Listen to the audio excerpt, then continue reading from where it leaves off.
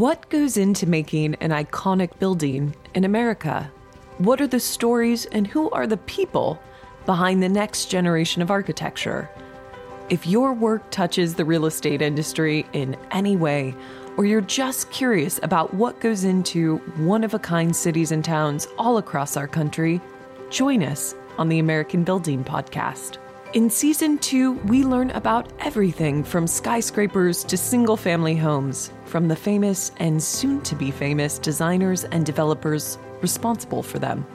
This season focuses particularly on the pandemic and how our buildings will change in response. Our sponsor is the iconic design firm Michael Graves Architecture and Design. And now, your host, award-winning architect turned entrepreneur, Atif Qadir, AIA.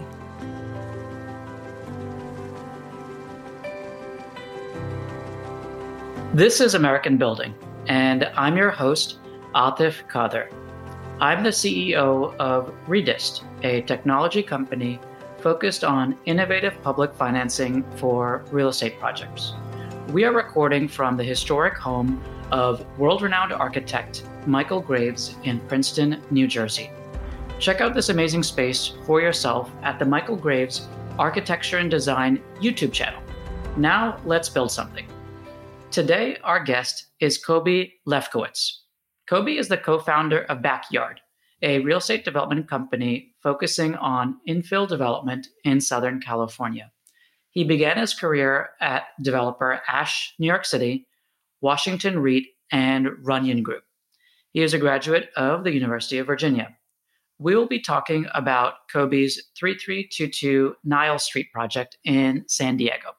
More broadly, we will talk about accessory dwelling units, also known as ADUs, and how they can be one answer to our country's challenge of producing housing that all Americans can afford. Thank you so much for being here with us, Coby. Thanks so much for having me, Atif. I'm really excited to be here and talk a little bit about ADUs and what we're doing at Backyard. Perfect. So let's get started by saying I love Charlottesville. It's one of my top 5 places that I visited my year of work from home road trips last year. So what are your impressions of the city and how did your time there influence your career path? It's amazing. Charlottesville is one of the best small cities in America. I'm glad you got to spend some time down there. It's becoming a more popular destination to go to with the wineries and beautiful scenery and restaurants and, of course, UVA. I have really fond memories down there. So much packed into such a small city that a lot of other places don't get. Of course, the food, the wineries, the scenery, but also one of the few remaining pedestrian malls in America for planners or urbanists there. Great architecture. But I started off at NYU before transferring to UVA playing basketball. When I was a senior in high school, I had a kidney transplant, which reprioritized things in my life for sure and changed where basketball fell into place. Really blessed and fortunate to have gotten a kidney from my mom, who's a guardian angel in more ways than one. But as it wasn't as important to me then as it had been my whole childhood, I was ready for a little change. Just so happened around this time, I visited my brother, who's the same age as me. I'm a quadruplet. He's number 1, I'm number 4 at UVA and instantly fell in love with the city, school, and community. And always great to feel some comfort when you're going down with your big brother, even if it's only by 7 minutes. So, being born and raised in New York, going to school in New York, was working in New York at that time and assumed I'd just stay there forever. I was definitely itching to see a little bit more of the world. UVA provided that opportunity. Even if it was just a small town in the South, it was a big departure from being in the city and Westchester and kind of around New York. Funnily enough, I don't know if I'd be in Southern California if it wasn't for UVA, because it showed me there was a world outside of New York. There's that famous New Yorker image where you have the city, 8th Avenue, 9th Avenue, the Hudson, then California all the way on the other end of the country. And that's how the world is when you're from New York. But thankfully, I got to experience life outside of there. And, NYU and UVA are polar opposites. To get perspectives from both those places was amazing. And I really valued it. Gave me a lot of perspective from both ends of the spectrum. NYU, of course, gives you the energy, dynamism, and global values that really isn't possible at most other schools. Almost all of my friends were international and doing really incredible things. They were operating as professionals, full-time jobs or part-time jobs, actors, actresses, traders. Very different experience than what most people get in college. I'm still close with many of them today, still keep up with them, but UVA was sort of more that traditional college experience that I wasn't necessarily looking for when I first started my college journey, but became one that I think I sought out after that year at NYU. It's a much more organic, smaller, more incremental place in many ways. It's a lot more tight-knit than NYU, which doesn't really have that. You're kind of just in the city by yourself. Mm-hmm. I went to architecture school there, which is an even more insular community. Mm-hmm. We wore the black tees and the black jeans, which stood out even more with the pastel colors and the Sperry's and, pop colors. God, people did that. Gross. Still do. It is very much a part of the scene at UVA. Very preppy. And, in the architecture school, it wasn't necessarily us. But it gave me the time and space to consider what I really wanted to do, which is stuff in New York. You don't have that. It's moving so fast. There's so many influences that you can't step back and see, what's important for you. So I'd say in very literal terms, I went from thinking about the type of projects that only get done when you're in, a larger city and that type of influence to wanting to do more fine-grained, intimate spaces at a neighborhood level, more informed by a small town or a small city, more community-based. I'd say both of them still in many ways inform what I'm doing today. Mm-hmm. If I was only in New York and I had never gone down to Virginia, it's very easy to kind of get in this bigger is better, large New York real estate scene mindset. And going down to Charlottesville, helped me show that this is not what most of America is. And there's a really different and in some respects better way of building. I just want to mention in full honesty, one of my favorite basketball games that I've ever watched was when UMBC beat UVA in the first round of the 2018 tournament. And I think there's probably half of America that would agree with me on that one. So. It was tough. My brother's a diehard fan. I was, obviously a fan of UVA, and we didn't mention that for much of that year. But then the next year we came back, won the tournament. Yeah, so redeemed. I'm happy to have lost to a 16 seed because it meant we won the next year. But sure, I'll take that. So you started off at Washington REIT, a value-add owner-operator of multifamily assets in D.C. and the Southeast, and at Ash, New York City, which is known for its iconic hotels. And you also worked at the Runyon Group, which is a West Coast, East Coast real estate company. So what did you learn from each of these experiences, and how did you know that it was time to start your own thing? Yeah, so Runyon was my first experience of being on the West Coast and being in Southern California. Being a New Yorker, there's kind of this rivalry or this thought that you have with Los Angeles and certainly in California. There's a clash of cultures. And it wasn't something I'd considered, but going down to UVA, like I said, broadened my mindset, and it became a compelling place that I wanted to understand and explore. I got an opportunity through just cold calling and emailing and annoying the main principal there, a guy named Joey Miller, who remains a close mentor and confidant today, to go and see what he was doing and basically shadow him. They were doing a lot of and continue to do a lot of mixed use retail, a little bit of office, a little bit of residential in Los Angeles, working with really interesting creative tenants. It was different than anything I'd seen in the past because it required a lot more qualitative work with working with smaller retail tenants. These aren't the big boxes of the world. Joe's surf shop, right? But it's Joe's uber luxury boutique surf shop next to this great acai place. And we had a Tom Dixon in Platform in Culver City. So it not only brought me to the West Coast to see more of the country and work with these really unique and creative partners, but it exposed me to, for the first time, I'd say in a meaningful way, the extent of our housing crisis, which informs a lot of my work today. Took a pit stop between there and Ash, where I just left at Washington REIT in DC. It's a much more institutional shop than what I've been used to at Runyon and some of the smaller experiences I had. I joke with people that, even though it wasn't a very big firm, it was the biggest place I'd ever been.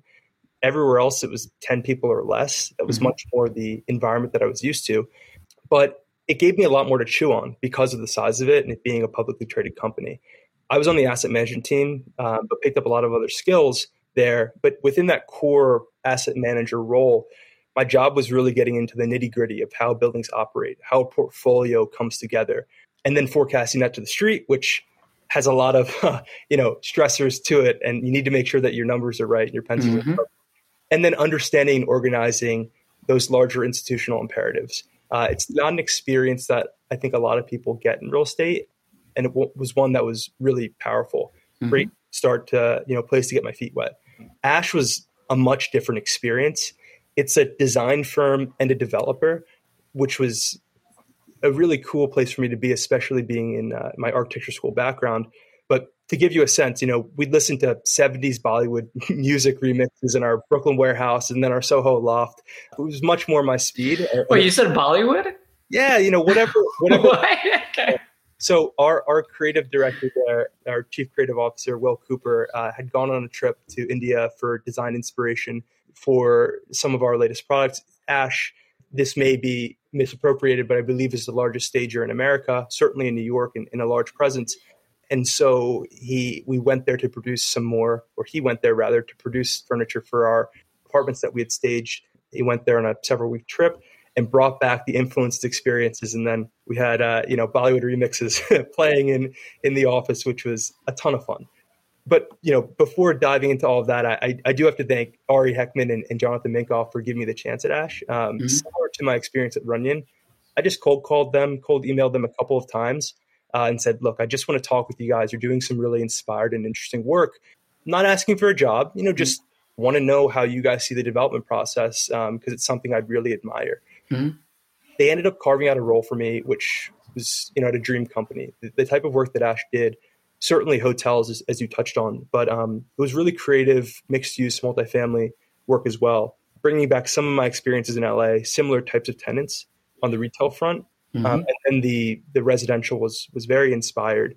I remember I was going on tours of the buildings, and we had properties in Providence, and I was just amazed at the level of detail on the smallest things, from the cabinetry to the millwork to even the appliances. And a lot of these were adaptively reused, the structures. Is the Dean that you're talking about, or other properties? I stayed in the Dean, which is a great property. The brothel hotel. Brothel. It may or may not at one point have had ghosts, but not today. Hasn't in a long time in its past. But I don't know if you touched on that with Anthony Pellegrino, who was Oh, he was on the podcast earlier this season for Ash. Yes, so we spoke about ghosts at the hotel, Peter and Paul, and I let him know about the ghosts that I've met on my travels this year in Maryland and Virginia. Well, okay, so just picking up more ghosts as we go along the series podcast. I didn't want to speak out of turn, and in case Anthony hadn't spread that out to the world. But there's stories when you're working in older properties in older cities. These things happen. So it wasn't at the Dean. These were on Weybosset Street, and we had some in Olneyville, and we had some on Custom House. Really lovely assets. Providence is a gorgeous city for people. I love Providence. Love it, love it. I jokingly call Hoboken half price, more beautiful, cleaner version of Brooklyn, but I think Providence is essentially the same thing. Yep, it very, very much the same. But it's a really cool town, and the quality of work there was something that I hadn't truly experienced in the residential realm. It was simple apartments, but it really spoke to the importance of considering the smallest details and not to be overly or concentrate overly on the minutia, but these things tend to matter. Really lucky throughout Ash and the types of projects we got to work on to be with a team of superstars. Kevin Sievers, Jen Weber, of course, AP, Anthony Pellegrino, John and Ari, and a ton of others I got a chance to work with. It was really special. When I got to Ash, I was 23 years old, young, wide-eyed. I'm still young and wide-eyed, I was about to say that, so I'm glad you said that. But even more than today, right? And they gave me a ton of rope and a ton of opportunity in very real terms to empower me to think like an owner and everything that comes with it. Wearing a hat today, but they gave me a ton of hats to juggle and put on. Really, as much as I reached out and grabbed for, they gave me that opportunity.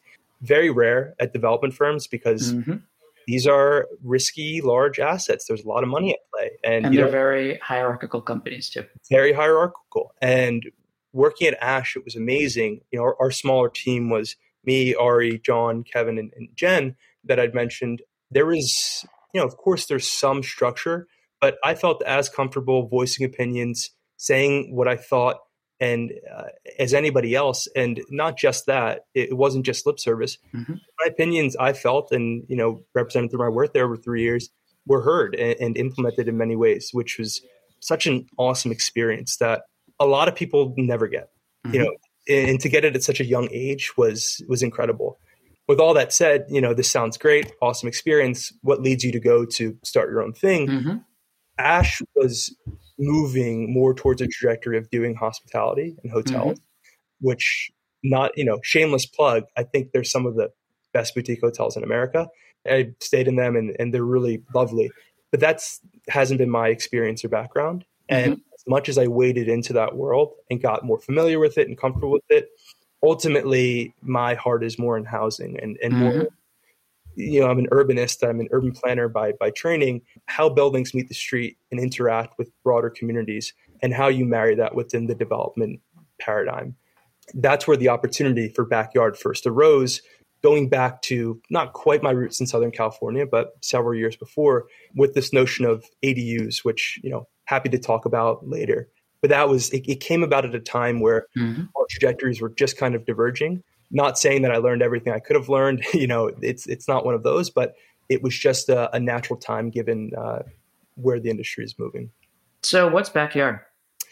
Backyard's a real estate development firm of infill development that I co-founded with my now partner, Rowie Gold.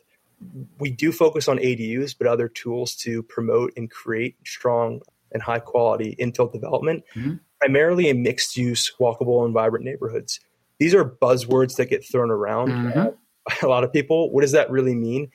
It's kind of intangible, but to give you some tactical or tangible proof or evidence behind this, our first three properties are in North Park in San Diego, which is not the dense urban neighborhood you might find in Midtown Manhattan or central business districts around the country, but it's very much an urbane, walkable, buzzy neighborhood where all the trendy kids hang out. There's great restaurants, cafes, and bars, a lot of fantastic cultural institutions. Those are the places we like to operate near, on and along and in those neighborhoods, not just because they're exciting places to be, but demographically, we think there's a massive shift towards living in these types of places. Historically, without going too much into it, America has been quite polarized. For the last 100 years, we've built almost exclusively in single family subdivisions, right? In recent years, we've built 300, 400, 500 unit apartment buildings. You don't quite have this missing middle concept and notion, right? But neighborhoods like North Park and, like Society Hill in Philly and Georgetown and DuPont Circle in DC, and I can go down the list, that were built more than 100 years ago, have these really lovely, fine-grained, human-scaled environments that are mixed and all these great words that we believe and we throw around, but we believe that are so in demand that they're the most expensive place to live in America. And the opportunity that exists through Backyard is to incrementally add units of housing supply to hopefully alleviate these pricing pressures through more homes for people to live in and get to experience these places that are quite frankly just, I think, the best places to live. Okay, let's talk about project that Backyard is pursuing. So 3322 Nile Street in Altadena is a neighborhood in San Diego. Tell us about this area. Yeah, so Altadena is kind of a little pocket in this broader North Park neighborhood. It's about a 10-minute walk to the heart of all the restaurants on 30th Street, University, but a couple of other main cross streets as well. It is really charming being a New Yorker working in Southern California. Every time I see palm trees, my eyes light up. It's very much the palm tree lined streets, the charming craftsman homes, a lot of Spanish influenced smaller structures as well, 2 to 4 units. There's a real great diversity and mix of housing stock. It's not just exclusively single family homes, but it's, your charming single family homes, but next to a 2-story mid-rise development, missing middle, type of a typology that isn't around in most places. Nile is a 4-unit property, or will be a 4-unit property within this context, kind of slotting nicely between its neighbors. There's an existing duplex on the front of the lot. On the back, because of these nascent ADU laws, we'll be able to build 2 more units. So in total, upon stabilization, we'll have 4. It'll be a really lovely new design that is contemporary, but nods to some of the context and vernacular of the area. But that's the high level of the project. Okay. And then what were the specific challenges and opportunities you had on the site. I'm guessing that given it's a relatively new context, there might have been pushback, there might have been other issues. What was going on as you were developing this development strategy? Yeah. So I'd say first and foremost, these are smaller lots. Mm-hmm. So anybody who's familiar with development knows, the more space you have, the better. How wide, how deep? So this is about a 4,000 square foot lot. So we're about 40 by 100? A little bit narrower and a little bit shorter, but those are roughly the dimensions. And that's difficult when you have neighbors on either side of you. Mm-hmm. It's made a little easier. One of the great opportunities in San Diego, but certainly Western cities, is most of them have alleyways. Mm-hmm. So construction materials, we can use the alleyway, really helpful. But it also provides almost a second entrance for the property, so that back home, you won't have to walk through effectively what feels like someone sliding along or shimmying along your house to get to the back. That's in Georgetown as well. Exactly. That feeling, which some might say intimate. I might. My friends ridicule me for that. When I see a small alleyway, I think that's so charming. Others might think it's an invasion of personal space, but it mitigates that by having these spaces.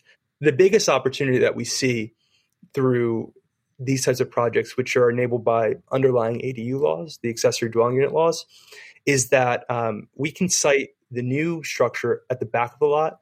The front structure is not quite at the front. There's front setbacks, which is a conversation for another time. It's a very frustrating institution, I think, that limits a lot of fine-grained and good urbanism. But we have this core courtyard space, this backyard, as it were, that informs our practice. Mm-hmm.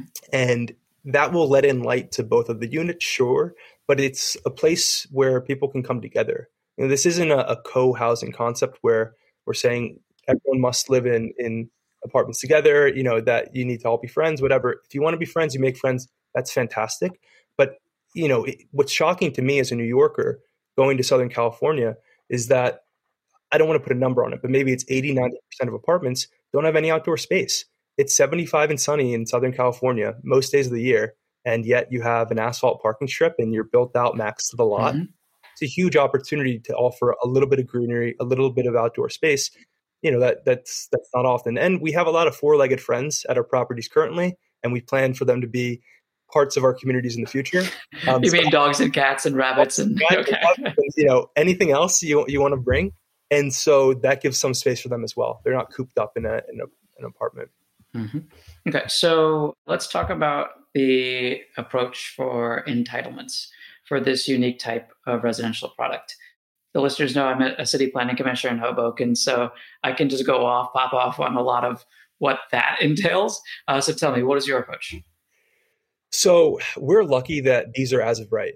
I know in New York, certainly, and in other parts of the country, there's significant challenges with delivering projects because they might not adhere to underlying zoning, or they might have to get a certain amount of community input and review, which can be a very powerful tool, but it can also be an obstacle for some projects, as I think we've seen in San Francisco over the last decade in getting projects built.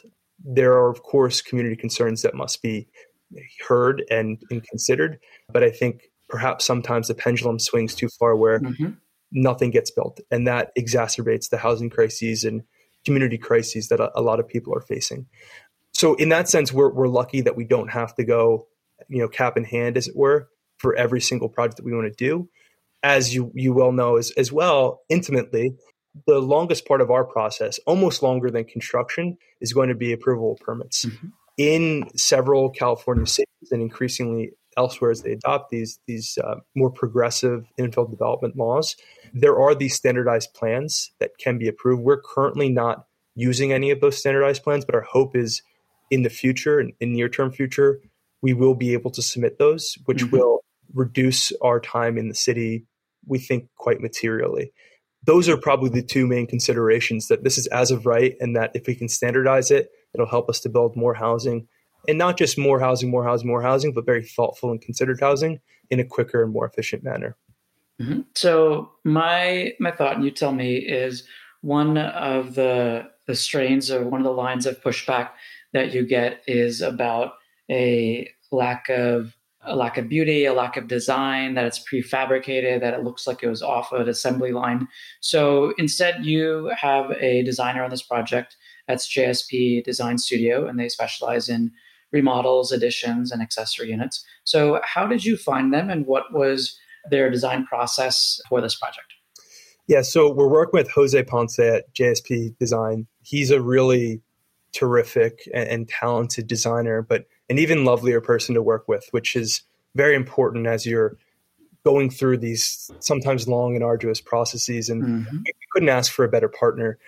We got connected to him through just internal networks in San Diego with a general contractor, Nile Hemphill, who we work with on some of our projects of Hemphill Construction.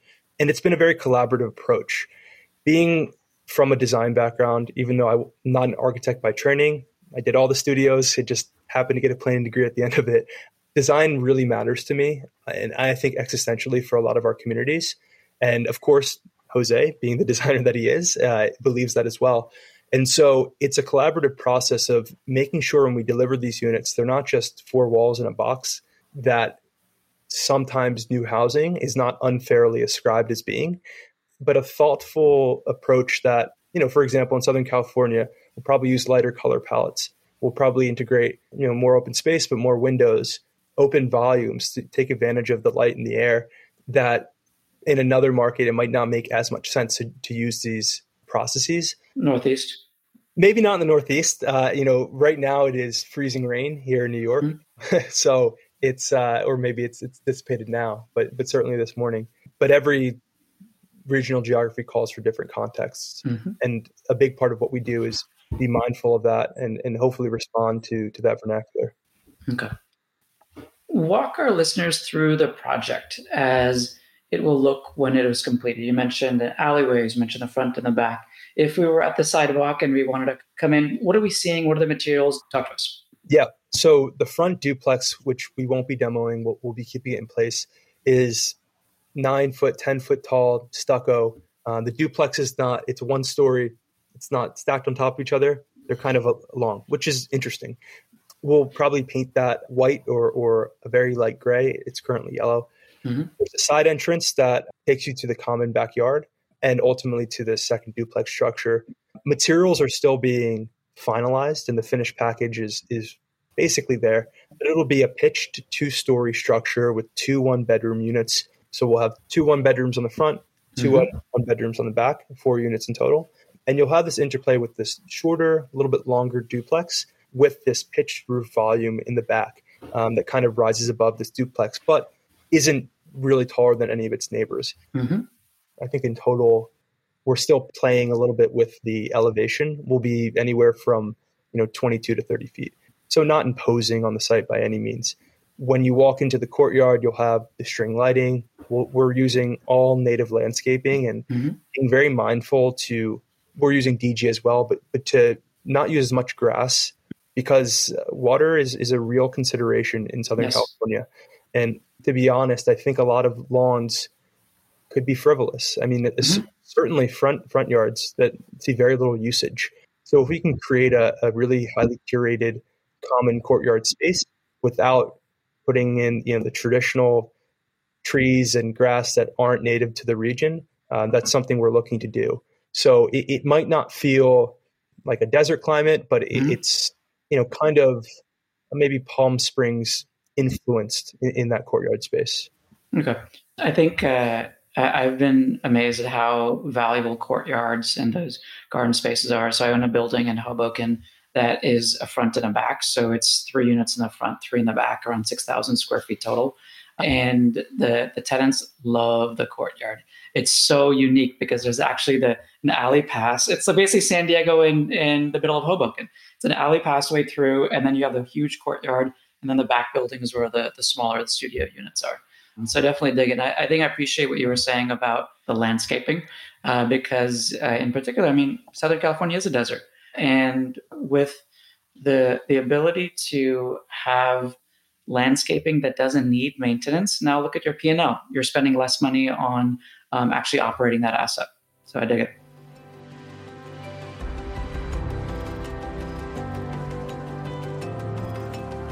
So I'm going to take a break here to let our listeners know that we'll be having the wonderful urban designer Ifeoma Ibo on the show next month. Ifeoma is the founding principal of Creative Urban Alchemy. Subscribe to the podcast and check out our past episodes at AmericanBuildingPodcast.com. Redist is a new venture-backed technology company that is working to transform how public financing is used to encourage building construction across our country. The Real Deal recently featured the company after our $1.9 million seed round of financing that include San Francisco-based venture capital firm Home Team Ventures. Learn more about why tech investors are making a big bet on Redist at redist.us. Finally, one of the most important finishes, interior renovations, is right under our feet. That's a natural wood flooring. And wood flooring can elevate a space no matter the style. Helena Flooring, based in Newark, New Jersey, sources and installs stunning traditional and engineered wood flooring from the United States, Asia, and Europe. For anything from my renovation projects to the iconic super tall high-rises by Extel Development, my former employer. So check them out at helenaflooring.com.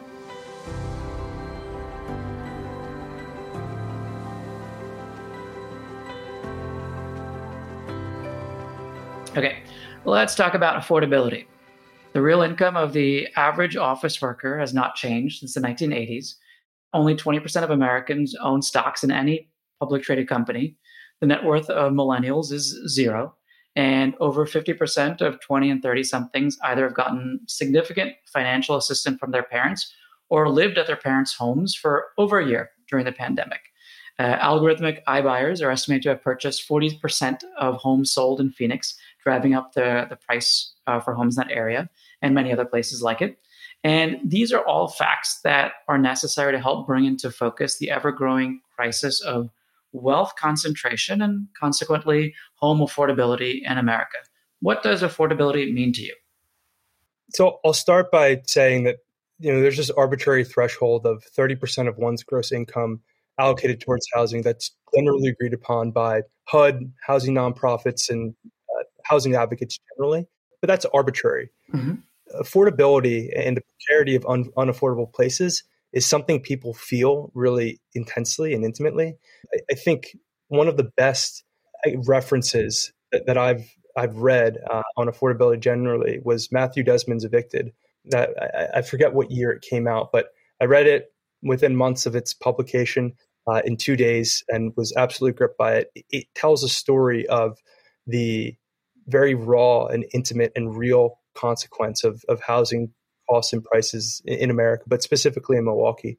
People are faced all around the country, and millions of people, with do they pay rent or do they give their kids a meal? They're going to go to the doctors or they're going to give their landlord a check.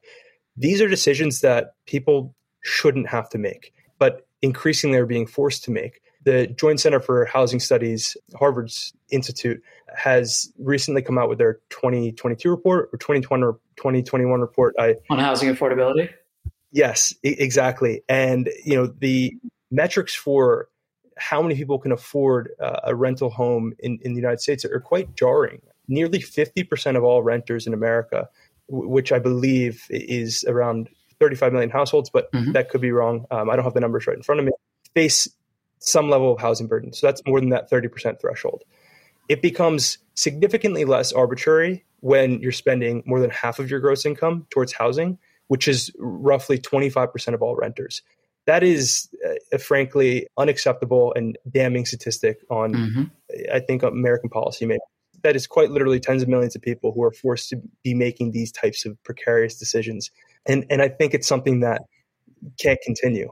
Increasingly, there's been this broader movement towards providing more places for people to live, this YIMBY versus NIMBY dichotomy, if you will.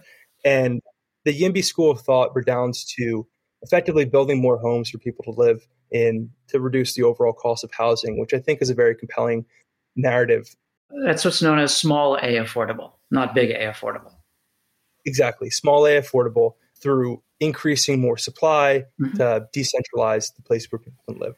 And this is certainly needed because for anyone who studies housing numbers, even for 15 minutes, you'll know we're currently facing a quite severe supply and demand imbalance. the cause for unaffordability, at least as I've written about it and as I see it, and I think other people in the space are recognizing as well, is that we don't have enough housing in the places with the highest demand, which allows people who have more means, who are a little bit wealthier, even if it's relatively so, to elbow out those who are less means and who are more marginalized. This creates more isolated and exclusive communities. It deprives opportunity. It leads to adverse health outcomes as those who can't afford are pushed out to the margins of society in our places. There is only one solution to solving housing shortages. It's to build more housing. Mm-hmm. Now, that is, I think, a precept that you have to accept if you're in any of these conversations. But what follows from there is really important. The quality of the housing matters. I think what a lot of people who perhaps take some umbrage with the YIMBYism debate is it's not just build as much as we can everywhere, and whatever it looks like, wherever it is, doesn't matter because we're faced with this first pressing issue. Mm-hmm. It really does matter, because if and when, and it might be sooner rather than later, we build enough homes for everyone. And I'm confident that we have enough momentum that it won't be within the next 5 years. It won't be within the next 10. But in the next 15, 20, we will start to correct these massive national housing shortages if policymakers are willing to take the right steps. That's a big if, but I'm hopeful and I'm optimistic about that. It just depends how long it is until the next election, right? It very much may depend, and a big part of that is people, local officials, and perhaps national officials as well, like to see things that can be accomplished under their tenure, whether it's 4 years or 6 years or 2 years. Newsflash, building housing does not take that quick. It's a very long and generational process in creating our places. And also a pile of de-icing salt is not as sexy to cut a string in front of as a new housing development. And it's even less sexier to renovate the existing housing units that don't have, running water or properly insulated walls. So there needs to be a reprioritization over. Yes, we need to create more places. Yes, we need to maintain the existing places we have. Mm-hmm. But those new places that we create and the existing places that we maintain have to be of a fundamental good quality and of a high quality. Because what we'll have in 15 years, 20 years, in my hopeful case, where we have enough housing, is that which is less desirable will be the only of the realm of people who can't afford anything else. And then we're just reintroducing these concepts of segregation and class accessibility and affordability, but in different ways. And that's something that I think is a real pressing issue. It doesn't take prominence over the need to build more housing. It's not like we should sit and discuss what the shutter color should be, for 5 years and say, well, this is unacceptable. But it needs to be hand in hand. Yes, we have to build a lot of housing, but yes, it has to be of a fundamentally high quality.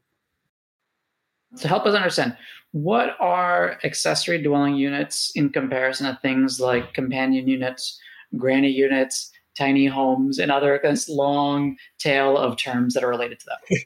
Yeah. So an ADU, an accessory dwelling unit, at very base level is any accessory home to the main one, any additional one.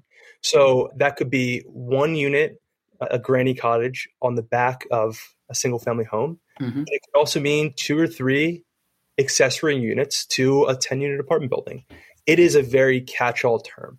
A granny flat, a cottage, a tiny home, or even a garage apartment above or below. Those are all forms of ADUs, but they just look a little bit different. Modern ADUs, such as the type that we're building, are functionally indistinguishable from really high-quality infill development. It's not the cutesy 300 square foot tiny home that totally Instagrammable. Totally Instagrammable. I like to think ours are going to be very Instagrammable, but they're not going to be the ones where you cart off into the woods and go hike a mountain and say, I give up on Brooklyn. I'm going to Montana. I'm done. Exactly. Hey, that might be in both of our futures. In the next 5 years, Montana is a beautiful place. But they actually gained a congressional seat this year too because of population growth. Yeah, Bozeman is a great town. A lot of fun stuff going on in Missoula. I was actually in Montana driving through. A short aside, my sister just graduated from UCLA, younger sister, My mom is a great fan of road trips. So we drove back from Los Angeles to New York and went the long way. So was driving through Montana. It's a really spectacular part of the world. Mm-hmm. Okay, so ADUs. So we talked about, so now we know what ADUs are. We know the crisis of affordability in America. How are the two things tied together? Why ADUs related to affordability? What does that mean? The way that we look at it at Backyard and that I, as Coby, look at it as an individual is, what is the easiest way to provide more housing in the places that need it most? Mm-hmm.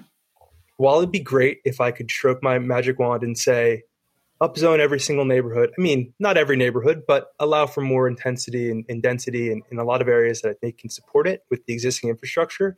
That's not possible. You can't go through and rewrite the zoning codes at every municipality and every locality because many of them won't accept it. There's going to be years of community review. That's a decades-long process. We don't have decades. There are millions of people struggling today, and in California and in places around the country, that's very visible by people sleeping on the street.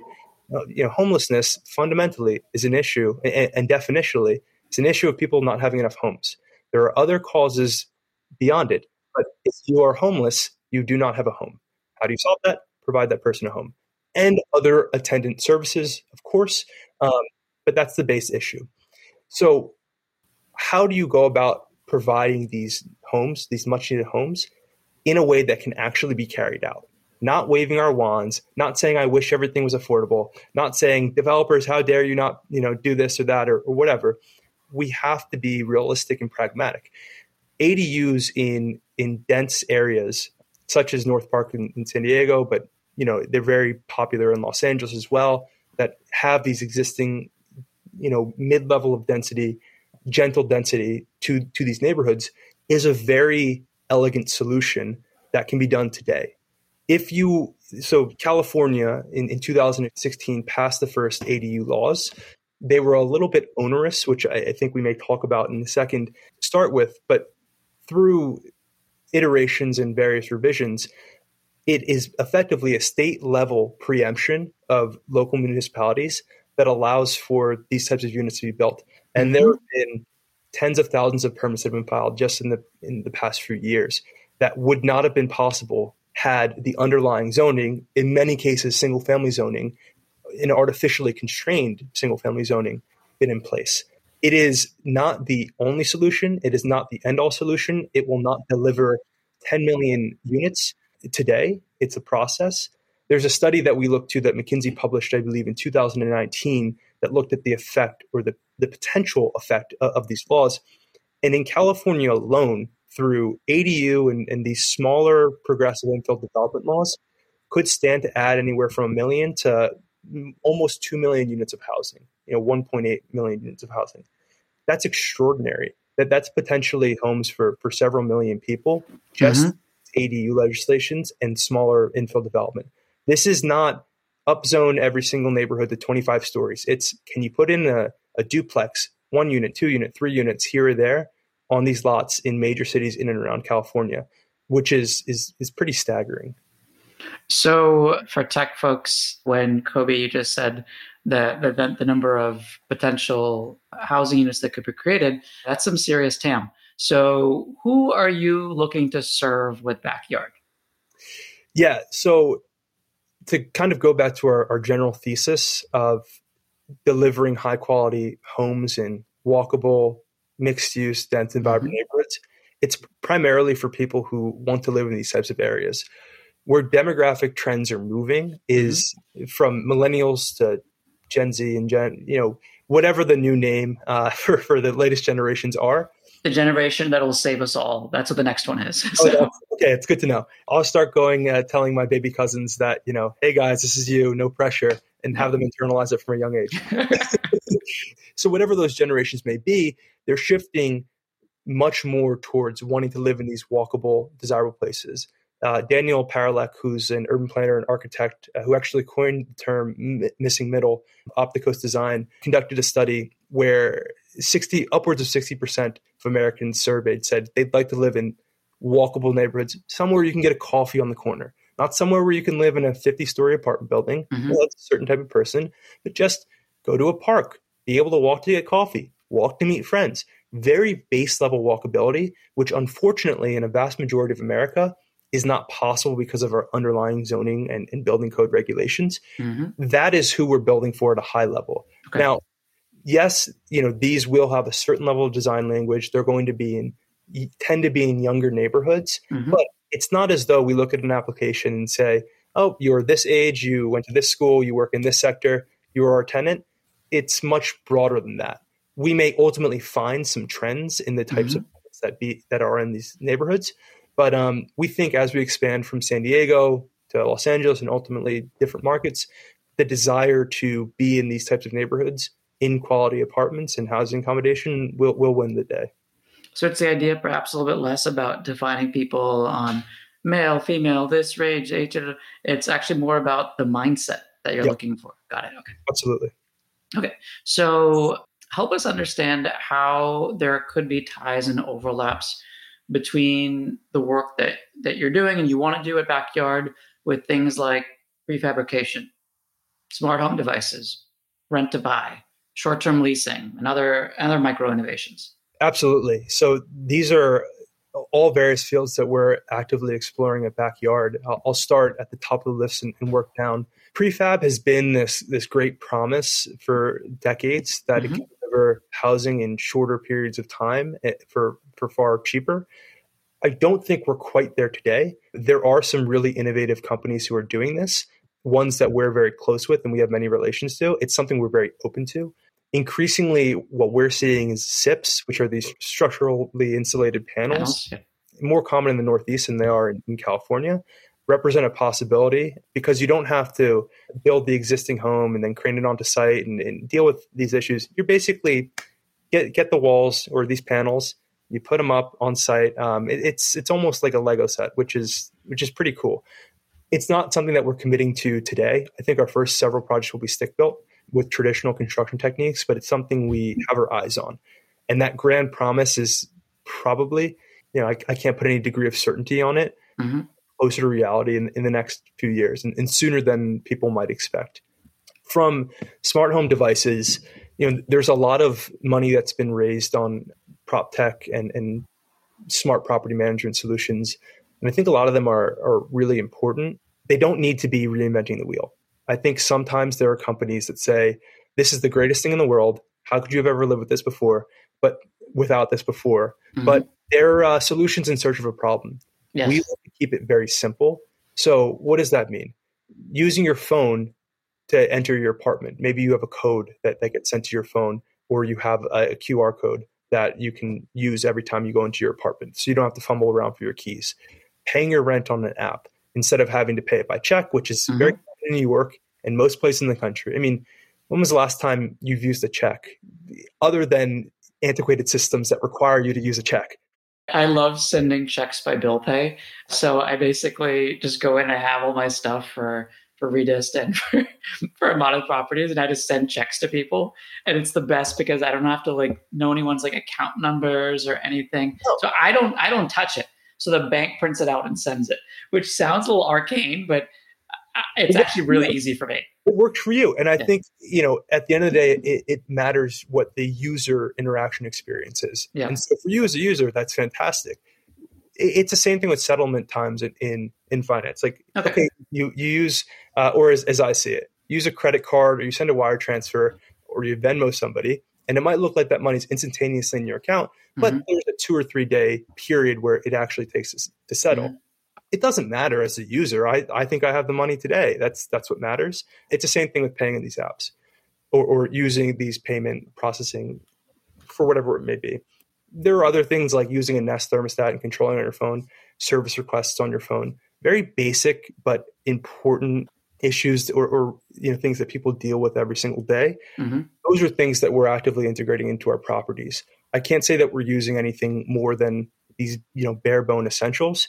But when you start to stack them up, there's 5, 6, 7, 8 of these that are critical. And I think a huge differentiating factor between someone living in an apartment that doesn't have these and you do. It goes from something that you never think about to being, oh my God, I moved somewhere and where are my keys now? I left them in my backpack, or a different pair of jeans. And oh man, it's the 29th of the month. I don't have an automated payment. I have to go run down to the office and submit my check or whatever it might be. So we're definitely in that space. As for the rent to buy and the short-term leasing, we are fundamentally a rent, not a rent to buy, but a build to rent, which is this large trend in real estate. Say that again, build to rent. Build to rent. So there's this notion of, I don't know if you're familiar, SFRs, single-family rental. And increasingly, there's been single-family rental communities that are built ground up. They're called BTRs. There are so many acronyms. I mean, look, ADUs, we're talking about it today. There's so many acronyms. It's tough to keep track of all of them. But this is important because, to talk of the missing middle and the type of housing that's been built, we haven't had much build to rent. As for rent to buy, it's probably not something that we'll explore just because our goal is to build, a larger, more comprehensive portfolio of communities, but something that I think holds a lot of promise as the housing price to income ratio continues to move off of the charts exponentially, right? To be able to pay down some of your principal and with your existing rent. If you're going to pay for rent anyway, might as well go towards a down payment. I think that's great. And short-term leasing is something that we may explore, we may not. To your point of, your last year's experience of going around the country and getting to stay in cities and work remotely and experience different places is an incredible unlock, and one I think that is difficult to grasp because it's happened in real time. The biggest change in urban mobility patterns one could argue, in millennia, you've always had to be connected to where you work. Lol. Crazy now, right? Like as we're zooming and we're talking about this, it's crazy. But now you can be disaggregated from that, which is incredibly powerful. And there will be, many histories written about this moment. And so to sit back and appreciate that is something that I try to do and remind myself of. And I think the nature of where our properties are and the type of communities they will be desirable if we were to open up them to be short-term rental opportunities. It's on the table. It's not something we're committing to right now. Okay. So this has been wonderfully enlightening. Thank you so much for joining us today on the American Building podcast, Coby. Thank you so much for having me. It's been a lot of fun. This is something that I don't get as much being at home for the past 2 years, and, as with everybody else. So of course, it's been great. Awesome. So listeners, if you want to hear the behind the scenes stories of how iconic buildings in our country were designed and built, subscribe to this podcast on Spotify, iTunes, Google, Anchor, Stitcher, or wherever you like to listen. Rate and review us on iTunes to help us reach a wider audience, and please follow us on Instagram at American Building Podcast. We all know real estate is a tough industry to make it. So how can professionals stand out and make a name for themselves in today's world?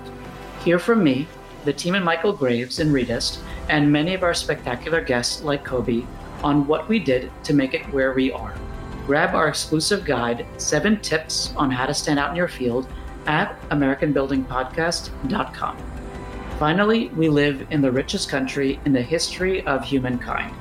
We must reach out beyond the boundaries that we see and the boundaries that we create in order to help build homes and communities. Today, Coby and I have made donations to Habitat for Humanity, which brings people together to build homes and communities and together hope. I encourage you, our listeners, to support their worthwhile work as well. My name is Atif Kader, and this has been American Building.